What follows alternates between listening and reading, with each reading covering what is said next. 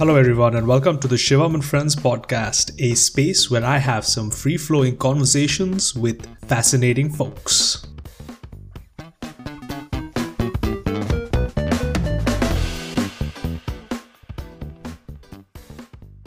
Before we get on with the show, everybody, I wanted to remind you to please subscribe on whatever platform you are accessing this content on. Your subscription goes a long way in letting me know who's listening, and at the same time, it motivates other people to come and have a conversation with me. So please do subscribe on whatever platform that you're accessing this content on. Additionally, my podcast is also available on video on YouTube under Shivam and Friends podcast, so you can find it there. My next guest is Nikesh Murli, who's a professional voice actor and an Amazon best-selling Commonwealth Short Story Prize and DWL Story Prize winning writer. Nikesh has also received honorable mentions for the Katha Short Story Prize twice.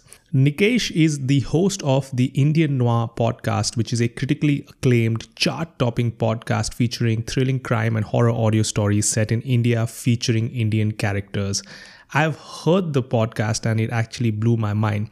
So I was really looking forward to talking to Nikesh about all things noir and all things podcasting as well. I hope you enjoy listening to this as much as I enjoyed speaking with Nikesh.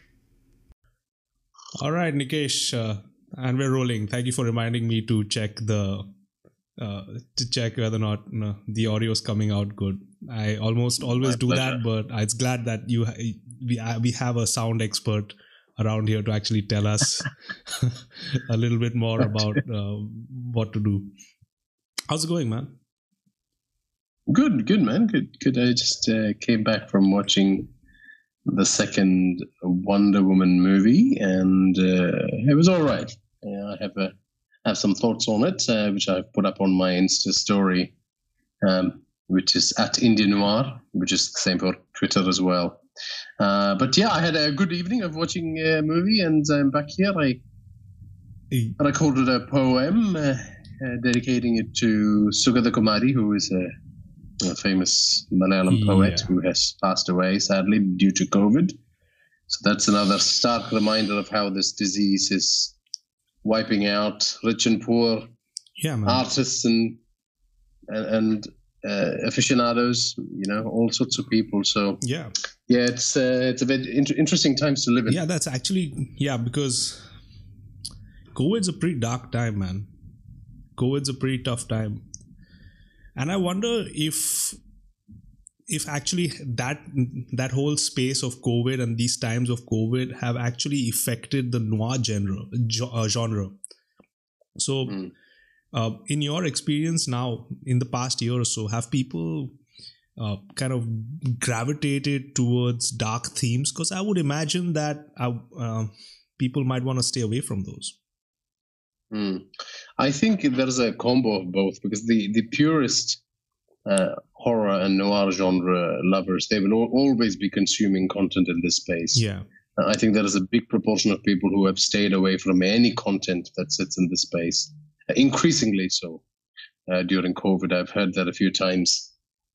I've had a few projects that we were going to launch with other producers which were held back because they felt like they needed to produce more upbeat content. Whether these upbeat productions actually make people feel better is another question altogether, because COVID is so all-consuming that people can now sniff out insincerity, fake joy, manufactured positivity, all this stuff, just like that, and they're just not going to stand for it. So you've got to be very careful, when you jump on the positivity brigade. I think a more nuanced, balanced approach is what's good. And I've always maintained, this has worked well for me and people who love this genre, that it is better to face up to the darker realities of life and accept it, so that then you're free to actually move on and pursue your dreams and actually have a positive outlook, because it's something that, instead of something that's artificial, it's a value that you commit to. 100%. You say that, yes, this is the reality and I'm going to accept a more positive direction forward. So I feel like, I'm biased, obviously, but I feel like you're better off being on a constant diet of content that, the positive content as well, but also balance it out with the darker sort of content, so that you can have a balanced view of life. Yeah, 100%. And I also think that some level of nihilism, actually, especially when you're engaging with it from a space of fantasy, helps. It helps you understand that life is not rigid. It's not linear. There's many things to it. And actually, that's what I was experiencing while I was listening to Indian Noir I checked it out on Spotify. And as I was listening to it, I realized like some of these themes they're definitely dark. And, the soundtrack and the voiceover definitely helps me get into that space. And then I was like, yes, it reminded me of a conversation I had with one of the people that I knew. And he was going through a divorce. And he was in a pretty dark phase in his life. And he was telling me more about the nihilistic books that he was reading, mostly about the lack of purpose that there is in life. And like his space where he would gravitate to that kind of content because it helped him get some level of catharsis. And I was just wondering what your thoughts on that were. Like, do you think that people do get some sort of release when they're going through these genres? It's not just like sex and porn. Yeah, catharsis is, I think one of the key purposes of consuming art. The relief that you get from engaging in a fictional construct that helps you then process emotions, feelings, things that are happening to you. And I'm not surprised that your friend in this instance has turned to nihilism as a philosophy to help deal with what he was going through. I think once, it's just as I said before, if you accept that you are in a world devoid of meaning or purpose, then you are free of the artificial constructs that society and religion and the productivity brigade and the things you've learned in textbooks all put on you. Instead, you are free to craft a meaning and purpose for yourself. In a lot of ways, it's reflected in atheism in a lot of ways as well, that they accept that that's their belief system, that there is no God, but they're stating that they don't need a God or a religion to find enjoyment in life. And I think nihilistic works of art provide that same sort of comfort. Also draws you in to this point in time where you have an honest look at yourself and the people around you and the world around you. And through that, start seeing things in a more robust and with a lot of clarity. So I feel like you can have a lot of personal development from engaging with the genre. And this is something I repeatedly put out with Indian Noir as well. The purpose is not to send you spiraling into depression. It is to make you face up to the darkness and embrace it, and then go on a journey where you can absolutely work towards attaining your full potential in life, instead of having naive belief systems and telling yourself everything is going okay. If I tell 5 mantras in the morning, then everything's going to be kosher. No, it's not. So the universe doesn't care about you. It's very cold and uncaring. You have to care about yourself and people around you, and through that you will find happiness. Yeah, definitely. And I think, 100% agree with you that it is reflected in Indian Noir, because while I was going through it, while I was going through the podcast, it's amazing. The characters were not conventional, right? So the character creation, what was going on with them, they were by no means mainstream. And that's something which was like, whoa, like, this is definitely, podcasting is the medium where like I would definitely engage with it more. I was like, this should totally be, and okay, I didn't know much about the Indian Noir when I was going through it. So I was like, well, this has to be like, I can't believe this isn't a novel. Like, this should be in written format. And then I found out that it was in written format, and then it was. Yeah, most of it was in written format, and it just couldn't find a home with publishers because publishing had spiraled into a descent by that point. There were too many books. Not enough people were buying books. People were on social media all the time. TV and television and the movies just generally beat novels down to the mud when it came to the quality of experience they could provide. Video games, they were much superior as an art form. Novels just did not evolve, or even though they made attempts to evolve, they were let down by the fact that it's now become the domain of these really elitist groups of people that find that look down on people who produce pulp writing or people who write works of art for entertainment, that sort of thing. There is also a section of publishing that's not like that. The ones that make money, they don't behave like that at all. Publishers. Romance novels are sold. A romance novel is sold every 5 seconds or something like that. And look at the thriller novels and the airport crime novels. They are doing roaring business, and they are supported by publishing houses that don't have a belief system like that. So they're both parties. But generally, I feel like novel as a genre has been let down by overwriting, overly lengthy word count just to suit the spreadsheet agendas of the production houses. So it has to be 500 pages. Well, nobody reads 500 pages anymore. People can barely sit through 2 seconds of scrolling on Facebook. How are they going to read 500 pages? It's not going to happen.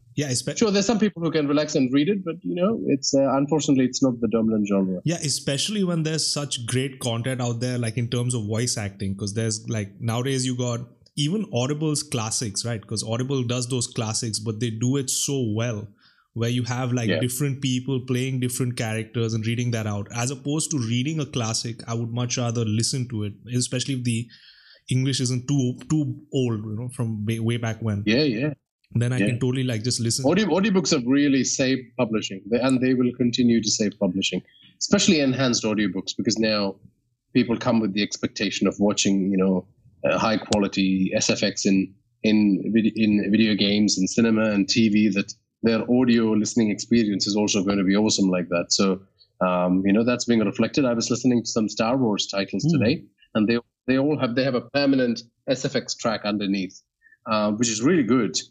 Sometimes the sound engineering is a bit off, and people complain about it, but I think that's the future. So I totally concur with what you're saying. 100%. And what I like about it is I can do different things, and I don't need to be engaged in just reading a book or listening to a podcast or basically watching a movie also. It's like I'm watching a movie, but I'm listening to it. And if things are descriptive enough, well, I can walk around, I can do my own thing, I can go to the gym, play it on 1.5x, play it on 2x. I know some people don't like that. I like that. Playing it a little bit faster level, because you get through more information and content. Well, I do that too. I mix it up. I go 2. Rarely, I go 1.7 whenever it's really descriptive. I do 1.35 when I want to really listen to something at the right speed. But I just want to interject and say that people always forget that oral storytelling was with human beings a lot longer than printed books, which has only been here for a few hundred years. So really, printing is quite a newfound phenomenon. So when people hold books up like they're some holy artifacts, not really. And there is a certain enjoyment in reading books. I still read print books, but I think the storytelling will evolve in audio a lot more than it has evolved in print. 100%. Is I just think the fact that I don't know if this happened. I don't know how accurate my facts are, but from what I understand, J.K. Rowling, apparently she came up with a pen name and she tried to publish through a pen name, and she got rejected a lot. So I think that just speaks to a field, right, which is not. It's a space which is not willing to entertain individual contributors. It's a space where people who want to create don't have a space. So. A medium where you can actually put your ideas out there, just whatever quality it is, then you're in the marketplace of ideas. There's no middleman, there's nobody filtering what you're trying to create, which may be a good thing or a bad thing, but I think mostly it's a good thing because people get to choose what they want to listen to. If they don't like my shit, they can go somewhere else, and if they don't like, that's exactly right. And people who consume your content, they have a right to call out something if they don't enjoy it. But then the thing is, they've got something else they can turn to. So there's always that opportunity. And there's plenty of content. So it's not like they're going to miss out. I'm pretty sure people will listen to Indian noir in India, and some of them will go down the audio fiction path, and they will produce excellent work in other genres or the same genres that are different. And like in 4 or 5 years, there'll be like a massive great audio fiction shows, like there are, but even more so, wherein people can listen to one on a Monday, one on a Tuesday, one on a Wednesday, and everyone's happy. So it's but I think cutting out the middle men in the process, that leads to a lot more risks being taken in the content that can be produced. And a lot of new ideas to filter in. Like I was never a fan of these bloated stories. They need to be quite quick and efficient. They'll be fast paced. They need to entertain. They need to thrill. They still need to be emotional, but they need to be delivered in a format and a speed that respects the time of the listeners. Yeah, 100% is when you were thinking about this stuff, like when you were thinking through it, when did you decide to take your stuff, like take your novels and turn them into audio? Yeah, so I became a writer and followed the traditional track where I wrote poetry. I got good at it. I won awards, and I moved to short stories. I got good at it. I won awards. I published in a lot of magazines in this whole phase. Yeah. But then when I came to the book publishing side of things, that's when publishing had become like you need to know someone to get published type of situation. So, and then it became very difficult to access editors and literary agents, and it just takes so long to go through the process. And then particularly now I realize this, the time it takes to write a synopsis for a book, you can write another story in that time. Yeah. Why would I waste my time? Like, call writers in, have a video call, ask them what the book is about. Don't make them write another 1,500 word synopsis. What a waste of time. Yeah. And so, it's just really archaic administrative processes, all the frustrating stuff. And I just kind of gave up. And I was still teaching creative writing at university, and I was teaching workshops as well. But that was the limit of my engagement. I stopped writing. I gave up on the whole thing. And then a few years passed, and, I felt like, I still needed to do something creative with my time. So I started reciting poetry online on Twitter and Instagram, and that really took off. And some of the contemporary American poets, some of the current greats, they really praised it, and some of them became viral hits. And I got a lot of voice acting gigs out of that, and voicing poetry videos and audio dramas. And then I thought, that's interesting. Yeah. Maybe I can combine talent A with talent B, and there'll be something that'll come out of this. So I combined the writing and the recitation, and I thought, here we go. Yeah. And I tried my hand at podcasting, but before I even did that, I spent a long time actually learning how to do it properly. I learned voice acting. I learned good mic techniques. I learned audio production. And mostly I did it through online courses, both free and ones that cost money. Yeah. And then I started doing Indian noir, and I think it took me a year and a half to get the hang of how to put together the content properly, as in how does the narration track need to work, how does the BGM track need to work, what's the packaging like. Yeah. And it took me about 2 years to try and understand how you market and use social media to leverage interactions with your listeners. Yeah, man. I can definitely see the quality come out right from the first episode. I heard the latest Bangad series, and I heard the season 1 episode. I think I heard the first 5 or 6 episodes of season 1. And right from the get-go, it's the soundtrack is amazing. So there's a soundtrack accompanying everything that you say. I think that's really, really good. There's so many things that's going for it. You got these little, basically the sound, I think the soundtrack really adds a lot of depth to the experience itself. The voiceover acting is brilliant. Yeah. So that's amazing. Yeah. Thank you. I think it definitely did add a lot of punch to the whole experience. I was like... So the way I structure it, I always go, there's an order to it. I think my voice is superior to everything else. Then comes the BGM. Then comes the SFX. Yeah. Which is very sparingly used. And I use it in such a way that it just sets the scene. Yeah. It doesn't bang on every 3 seconds and take people out of the experience, because what I want is to create more of a theater of the mind Yeah. experience rather than them being pulled out of that environment. So, but thank you for saying that the 100%. earlier I was episodes are scared good at 4 because p.m. it was big, long learning curve for me that the first few Yeah. seasons. So yeah, it's good Yeah, to I hear. was, like I said, I was scared at 4 p.m., man. I was like, it was 4 p.m., it was day outside. I was like, why am I scared? Like, what the hell is going on? Like, what the fuck? And it was crazy. It definitely did, like, get me into the experience and things like that. So it was...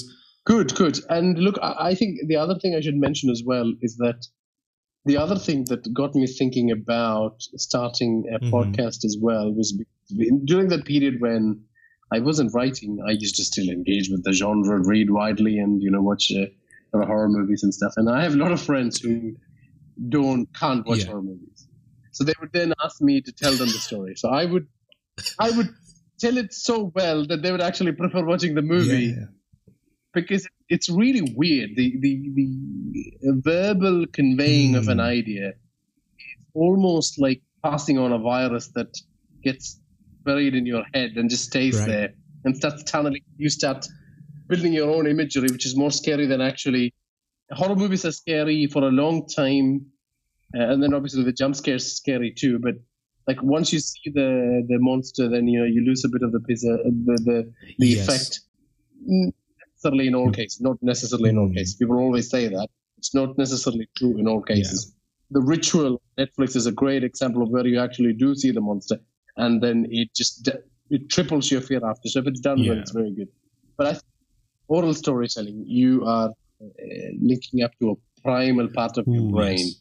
So like the where I knew I was really good at it was when I told someone about Insidious. I don't know if you've seen Insidious. No, I haven't. The first movie. I may have seen it. Is it a 2020 film or 2019 film? Yeah. 2019, I think. I can't remember the exact date, but there are two particular scenes where I was telling the part, and I could see the person kind of shrink into the chair. This is the part where the mother and the son are talking to each other, and it cuts between both of their faces back and forth. Back and forth. It's the conversation. Now they have tricked you.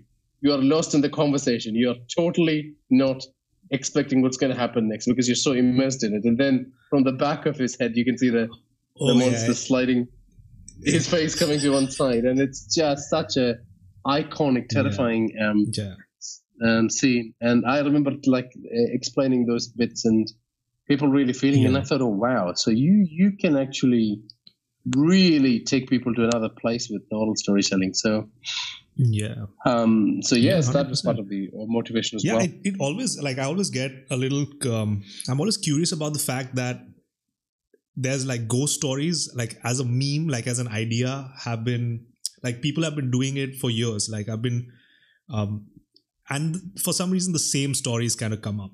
For some reason there's I don't know why, but the Indian prototype for it is lady in a white sari with her feet turned backwards. I don't know why, but that theme always comes up.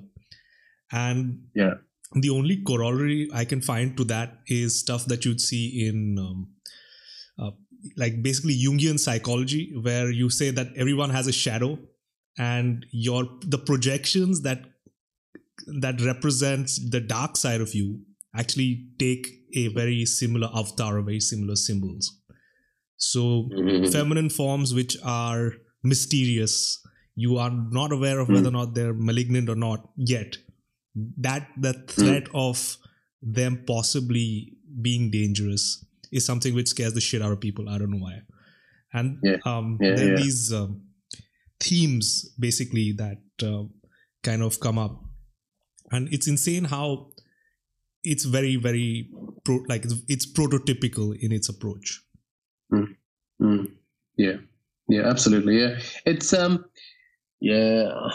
have to say that's been a problem with Indian horror as well, that it never evolved past those concerns, those thematic concerns, the fear of the darkness in the rural setting that makes you see the drifting sari clad woman, or the bungalow that is haunted, and these motifs repeat unto itself. And in a lot of ways, what Indian noir is doing is taking those tropes and then giving them another dimension. For example, Bhangar operates purely on the haunted fort, stereotype that's been done to death, but then it gives it all these thematic depths, these mirror discussions about classism, the city versus rural divide, elitism, and the common man in India, how we accept even a hellish place to be a normal place because we live there, and we become accepting of the horrid truths of the place. So you thread these complex thematic concerns through these stereotypical things, and suddenly you can make a new one. So Indian noir is experimenting in that space a lot, but it's also trying to introduce a lot of traditions that are established internationally, which absolutely need to seep into horror fiction. We can't keep making the same thing again and again. So I just, it's my mission to create a body of work that will draw on this trends. So I've written one Lovecraftian story that's quite tiny, but I want to write a bigger one. And we'll write some Mackinian and Blackwoodian stories, which are other trends that tap into, the spirit folklore and rural terror and all those other genres. So, it's interesting that we have these kind of, these thematic concerns. They're not necessarily bad, but they need to evolve. Yes. Yeah, even, I don't know if we have an Indian version of pirates, but pirates are pretty intriguing as just a group of people who are like unpredictable. And because they're unpredictable, they're kind of dark. But that's right. Yeah, well, not enough stories are produced in that, and with pirates either. Like there's so many stories to tell. So 100%. And I could see you. If you're, I could see you try. I could see you Death Knot Tribe. You were definitely doing that with Bhangar as well, because there were elements of, without giving too much away, there was elements of relationships that were kind of, you weave that in as well, and there was. There was the homophobia in society, like it's like all those aspects that we need to start talking about quite aggressively. I mean, they're starting to happen in the streaming movies and TV shows, but there are other parts of our art that can permeate into as well. But not beating people to death with the preachy kind of messages, but rather accepting it as facts that need to be looked at. I think the fact that it's so dark, it deals with themes that you cannot which you won't get in a mainstream movie, and it cannot be. There's no way that it would be preachy.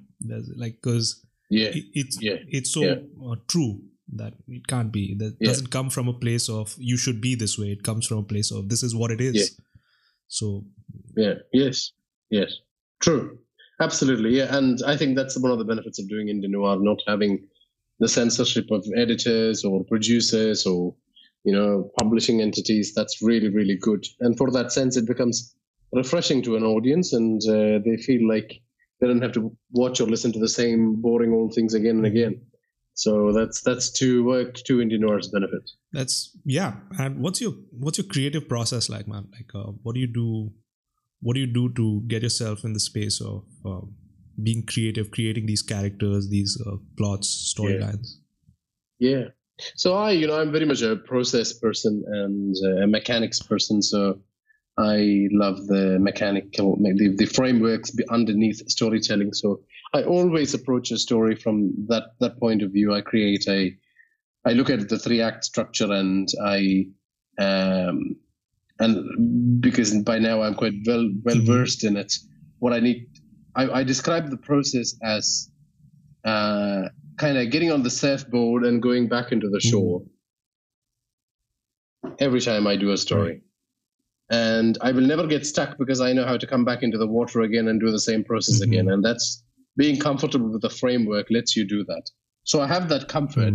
So all I need is to make a determination on what genre I'm going to write in, what particular thematic concerns am I interested in, what I want to address, what kind of conflicts would I like to sort of explore, and what is the audience looking for at this stage.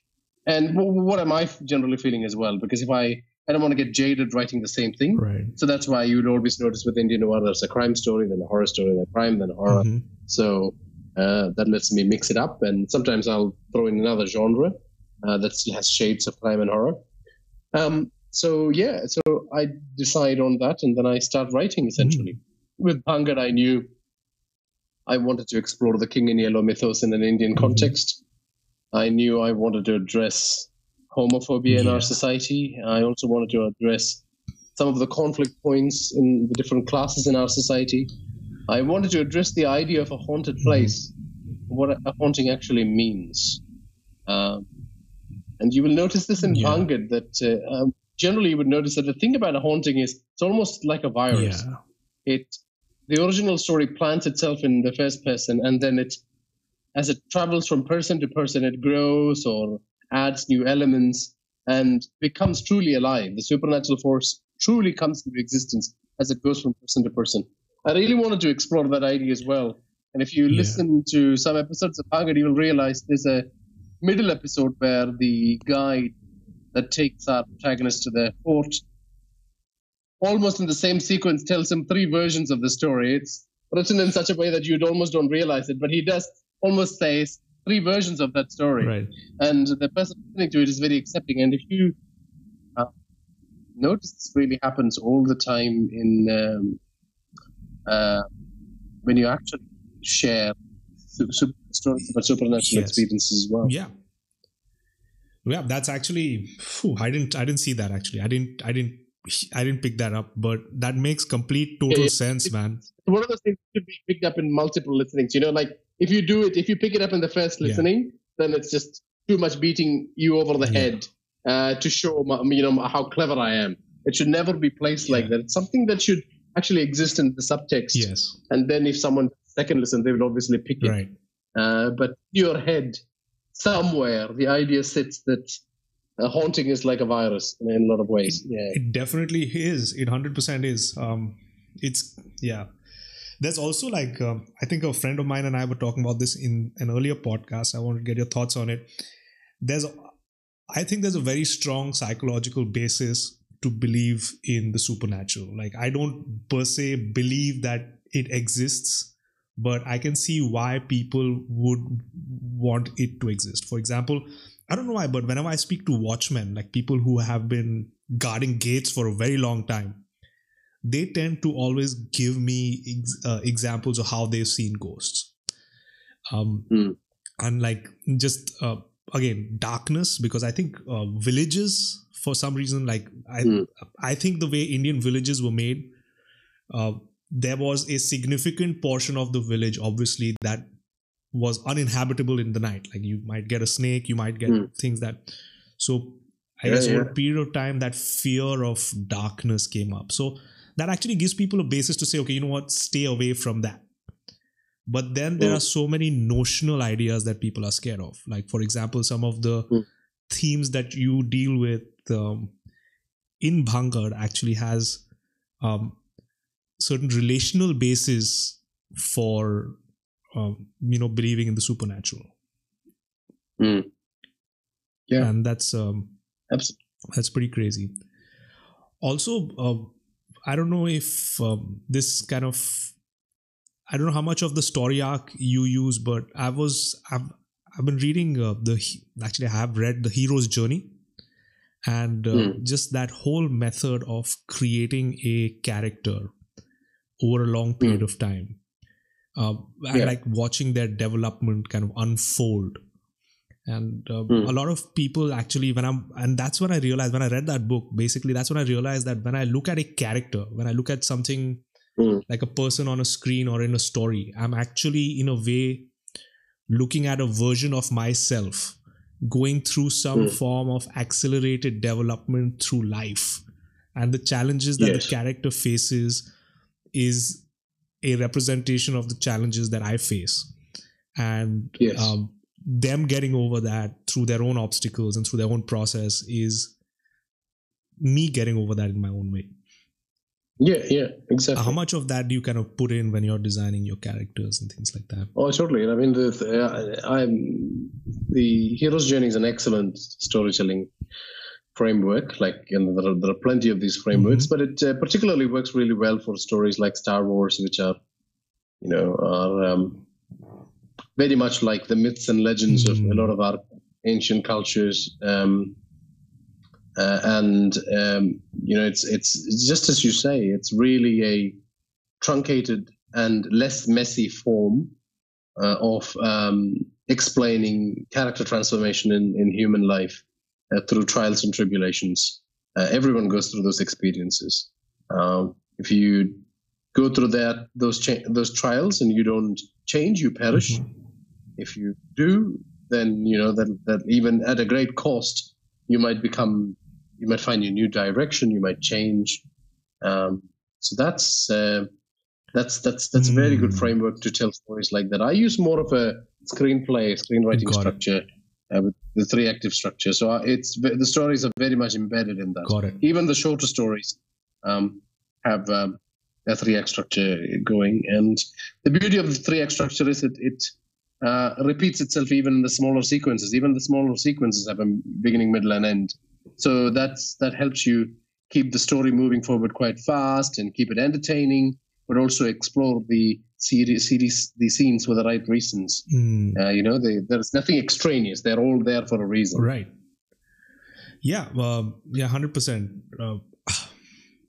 And the reason why I actually brought that up was because I noticed that some of your characters were actually going through their own inner journey. So I was wondering how much you consider it, but that's great that you do consider it.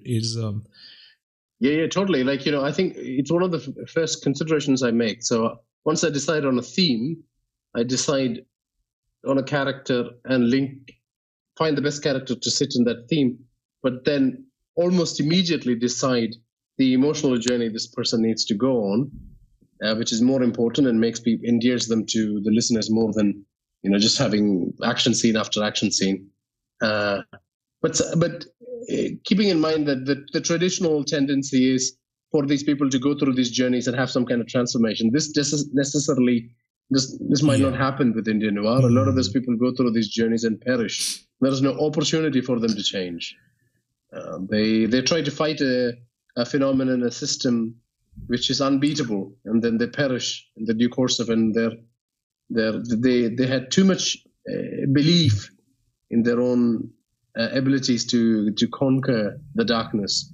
The truth was that they should have never fought it in the first place, or that the darkness came from an earlier era that they should have corrected. And this is there's always been a thematic concern of horror that you are punished for your hubris, your belief that you can transcend certain older natural forms of energy and power sources that live in nature. But through that also learn about some of the societal repercussions of having a certain kind of lifestyle or a certain belief system. So definitely a big concern when I'm drafting stories. That's actually very much aligned to the noir genre, right? Like in terms of just generally having there may not be a purpose to that, that doesn't mean that there's no learning from that. You can learn from that experience of that character, and I guess even get entertained by those experiences by actually having a look at those processes. Yes. I think what entertains people is the fact that they get to learn. It's weird, but they're not really when you're hearing a story. You find some stories which are super engaging, super entertaining. And when I look deeper, I what's entertaining about it? It's the fact that there's some level of novelty there. And then also there's the fact that it's giving you some kind of level of social reality that you didn't really know about before you actually got to getting that. And definitely has. Yeah, it's funny that you say this. This is Chuck Palahniuk's book about his writing career. Right. It's called Consider This. Yeah. And, those are the two things. It's his classic tactic, as he does in Fight Club as well. He constantly keeps throwing facts at you. Yeah. So you're learning things. You're going, wow, is that really true? Can you make soap from human fat? That just blows your mind. But the other thing he says is the other point you raised, which is about societal constructs. He says this, which I thought, it really blew my mind. I've never thought about it. It's such an obvious thing, but the reason why Fight Club is so popular, or social novels are so popular, is because it discusses a belief system that people wish existed in society. People generally in society, people live very lonely lives, but they want to actually belong to a community, a tribe, and stories that actually believe these constructs, create these constructs for people, tend to be very popular. So both those things that you said, Chuck Palahniuk actually mentions it in consideration. Yeah, because Fight Club essentially helped a generation of people realize that what they're going through is a result of their own weird creation, like the whole thing that you keep wanting to need, like that Tyler Durden speech, that we're a whole generation of people that grew up without a war, like we don't have something to fight against, and that's why we're in this situation where we've kind of pussified ourselves, we've made ourselves very comfortable. That whole narrative, I didn't realize that was a narrative till I saw the film, and that's when I realized, holy shit, I'm in this situation because I've probably not experienced some level of real challenge. I've never really been hungry. I've never really been, in a space where I have to, like, if I don't do something the next day, I'm going to die. Like, there's nobody looking, nobody looking out of a crosshair to kill me. And it's in that situation where, like, oh yeah, that's a reality that exists. Fuck. And I'm trying to think of books or movies that I've actually experienced that recently, but a lot of them actually speak about that. One of my colleagues actually mentioned that when I do talk on the podcast as well, like why do you have no theme? Like, you have absolutely no theme that you want to talk about. And they're like, why don't you try to make it about like social issues? Because you find yourself talking about, like, I find you talking about social issues all the time. Like, I don't know, man. I don't think I want to talk about social issues, but they just end up happening. Like, they end up kind of seeping into everything that you talk about, even if it might be science or not. Like, it might be completely fact-based, but absolutely. Yeah. There is some level of politicization of facts as well. So it's never one line of thinking, and that's... Yeah. If you're a social animal, there is no escaping it, unfortunately, or fortunately. I mean, it's important to discuss those things, but I can also understand when people don't want to be preached to too much. I get that. I think, it's poor form to preach like that as well. I actually think that the first Wonder Woman is one of the best feminist movies ever made, because the feminism is naturally integrated into the character without the character jumping on a table and suddenly making a woke speech. It's nobody behaves like that in real life anyway. So it jars. Yeah. It really jars. Which is why when people do that on social media as well, on a performative basis, people are like, that's really strange, and that makes no sense. But when it's through actions, when it's in meaningful context, it's really, really, really helps. So those aspects have to be carefully managed when you're telling a story or doing even a nonfiction podcast. They should be organic. So I think, your style is quite good in that sense. Yes. If your normal conversations are happening and that's drawing in politics and social issues, that's fantastic. Yeah. 100%. I completely agree with you. Like, in terms of the preaching aspect of things, it's not the best to do that, especially if you're doing like... People switch off. People really switch off. It's what Barack Obama recently said about the defund the police movement. He said, stop saying that.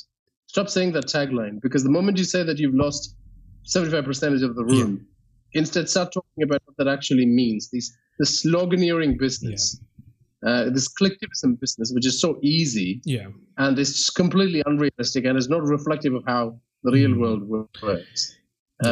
It's not how you change things. I was like, so a while back, I don't know, I'm getting a little too political here, but a while back, I was back home in India, and it was around December time, and people were protesting something. I think at that point in time, there was the CAA NRC protest. I don't agree with the policy as well, but I didn't protest, right? I didn't go out and protest because I'm mostly a centrist. I went out, but the thing is, I went out to see a protest. I wanted to see what this was about. And the group of people who were actually there, like, there were a few people who genuinely felt a lot, and like, who, if I were to ask them, I'm sure that I would get a very nuanced and detailed response about why that bill was whatever, it wasn't working. My issue with that was that 90% of the people there had no fucking idea what that bill was about. And that's the nature of this whole generation of, posting a story. You got a story, you got to put that shit up. I have to tell people what I feel about this issue so I can stand out ideologically. Yeah, that's and right. When I'm doing, because actually learning about something and actually trying to, this is in any instance really, like the actual breakdown of something to come to a solution is actually more complex. It's harder. It takes a long time. You have to do a lot of stakeholder engagement. You have to bring people in. This is not very glamorous. Yes. So it doesn't look very glamorous on social media. Yeah. So it's so people take the quick path.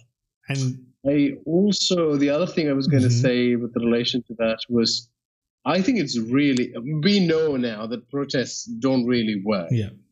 In a general case, I think the farmers' protest might work because it's a different group. There are certain groups that can effect change. I think the farmers' protests, which they're rightly protesting for, that might work. But there's a vast section of society that protests that I think it's a useless way to go about trying to assert your what you want. There are other ways to do it, but they are long term. They take a lot more application of intellect and working together and having the mental stamina to persevere through the whole thing. It's not that people can't do this. I think I blame our educational system for sort of really ruining people, and instead of making them really engaged citizens who want to invest in improving processes, it's just made them the kind of people who would just air their opinions, get some likes, and that's the end of the story. Particularly in India, we cannot afford to be like that. There are lots of areas in which we have to improve as a country, and so we have to come together, get everyone on the board, stop divisive behaviors, and we are such an educated mass of people.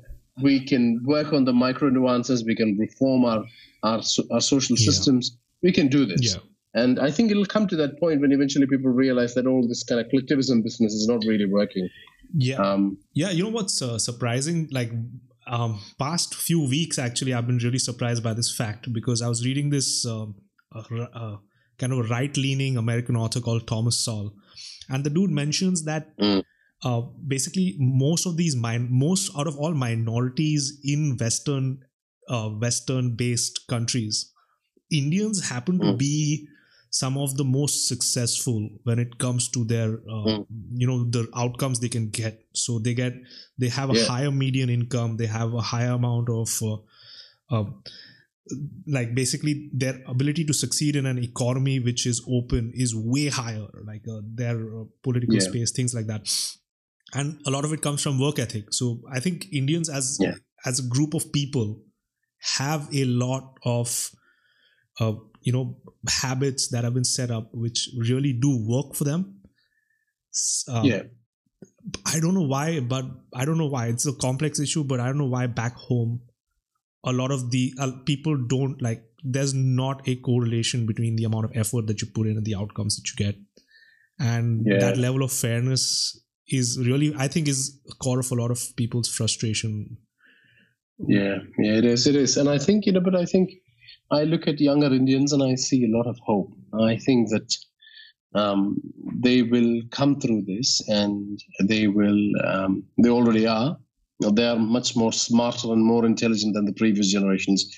They will, because they want to effect actual change in society, work together to create this system. So I'm actually very hopeful of what's going on. And I think, drawing this back to Indian noir, that's one of the things as well. It wants to give people the ability to have a worldview that looks at the grayness of the world instead of looking at it as black and white, and perhaps accept that there is a lot more of the darker elements in our society than the brighter elements. That it's a real fight to achieve some of the pious goals that we have as citizens. But this can only be done if we have a realistic framework of looking at the world. For example, on social media, I see a lot of rebels, which is a classic teenage phase. We all go through this. We all have gone through this. The people who do this on social media now are no different from me or anyone else who did that. But who exactly are you rebelling against? People don't give a shit. This is the problem we have as a society. Yeah. This is the problem we really need. The skill set we need is not the ability to be a rebel. It's actually to care about each other enough as a community, as a society. Yeah, that's what we should be working towards. But this is reflected in every generation. So it's but increasingly now, I believe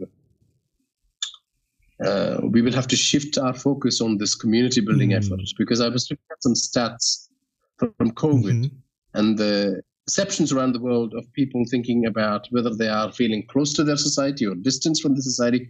Increasingly, more and more are feeling distanced from their community, from the society. Even countries like India. It's really concerning. Yeah. So instead of this whole rebellion business of championing oneself and becoming the Che Guevaras of the world, we need to cull down that individuality and think about ourselves as groups of people coming together so we can all rise, so that the vulnerable people in our society can rise. People who are marginalized can rise. Even people who don't share our same opinion, so that they can have a voice, and then we can listen to them and we can counter them with evidence. That we can preserve the qualities of the basic qualities of human decency and democracy. Yeah. And so I think, like noir and horror and all these other genres really contribute in that sense as well to building up a more three-dimensional understanding of the world. And also a very key aspect of being somebody who is community oriented, being somebody who is getting people in. It's not all rainbows and butterflies and fucking shitting unicorns. It requires you to get in touch with your dark side. You have to accept and recognize that you have a shitty aspect of your living as a human being. Yes. And that other people you come across will have those shitty aspects. Yes. Yeah. Yes. And you can see that other people have they have their shit stinks too. There's something about them which is terrible as well as well as you. It's not that y'all are both horrible human beings. It's just that both of y'all have a side which is dark. And I think noir as a genre really does bring that out. That there is a dark element to what you see even in regular society. In fact, now that I think about it, that makes perfect sense, and that perfectly explains why Watchmen actually has a different, complete hue through the movie. It has a complete different tint and a different way of viewing the world. Even the tone that you use as you're kind of narrating noir is not. Very rarely would you go upbeat, right? Yeah, Rosh Rash's voiceover is incredible. It's incredible. Yeah. That is the toughest thing to get in a noir story. Who or how is the main narrative voice brought into creation? There are some incredible ones, like obviously Marv in Sin City, but even the opening sequence of Sin City, where I can't remember who the actor is, but. Where he shoots the lady who's hugging him, the way it's delivered. Noir has this amazing literary quality to it. It has this amazing poetry to it, which is just incredible, which comes through really well in Watchmen as well. So I'm glad you brought that up. Yeah, man. Sorry, but Shivam, I just have to get a glass of water. Okay, bear with me. 100%. Yeah, no problem. Take your time. Hold on.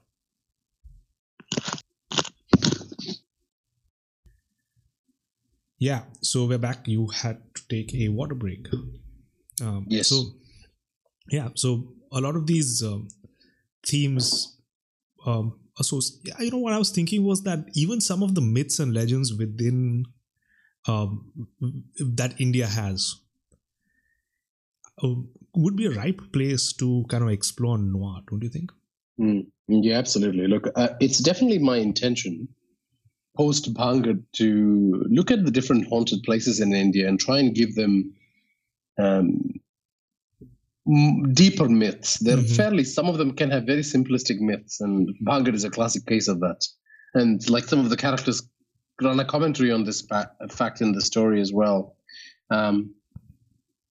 but I think there's a lot of room to explore some of the haunted places in India and give them a Bhangar-like treatment, which is definitely my intention going forward.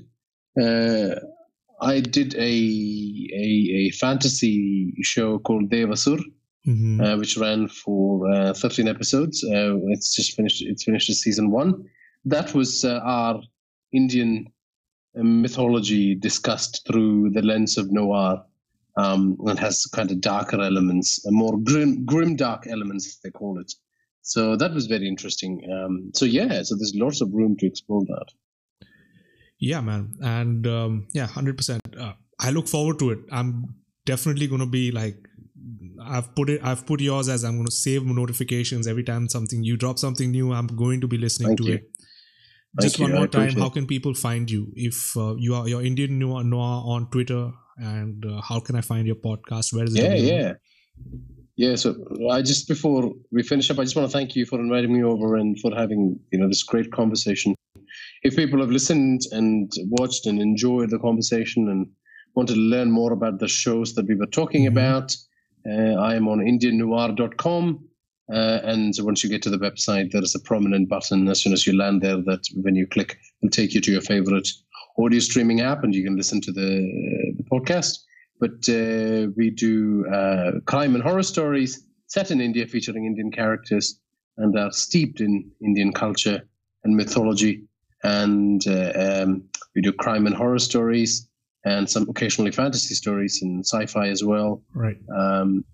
There are 2.5 years worth of content on there, so there are plenty of shows that you can sink your teeth into, and we produce on a weekly basis, and there's plenty of amazing shows coming up.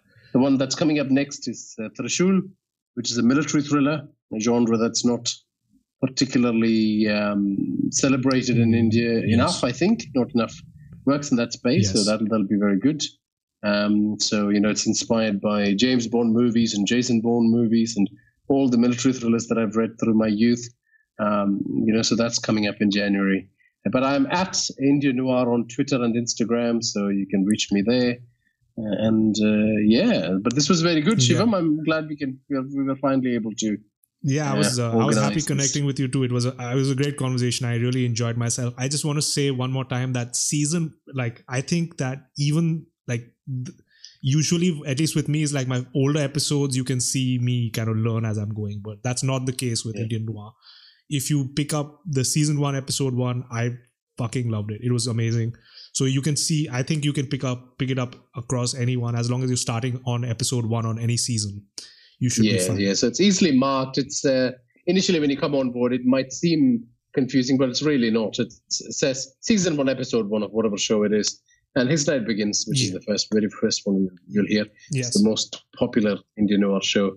Like the fan mail for that show is non-stop. It's I don't think I'll write anything better than that, to be honest with you, because it's just over 3 seasons, plenty of content there. But thank you, Shivam, for your kind words. I appreciate it. And thank you, Nikesh. It was great talking to you, man. Thank you, man.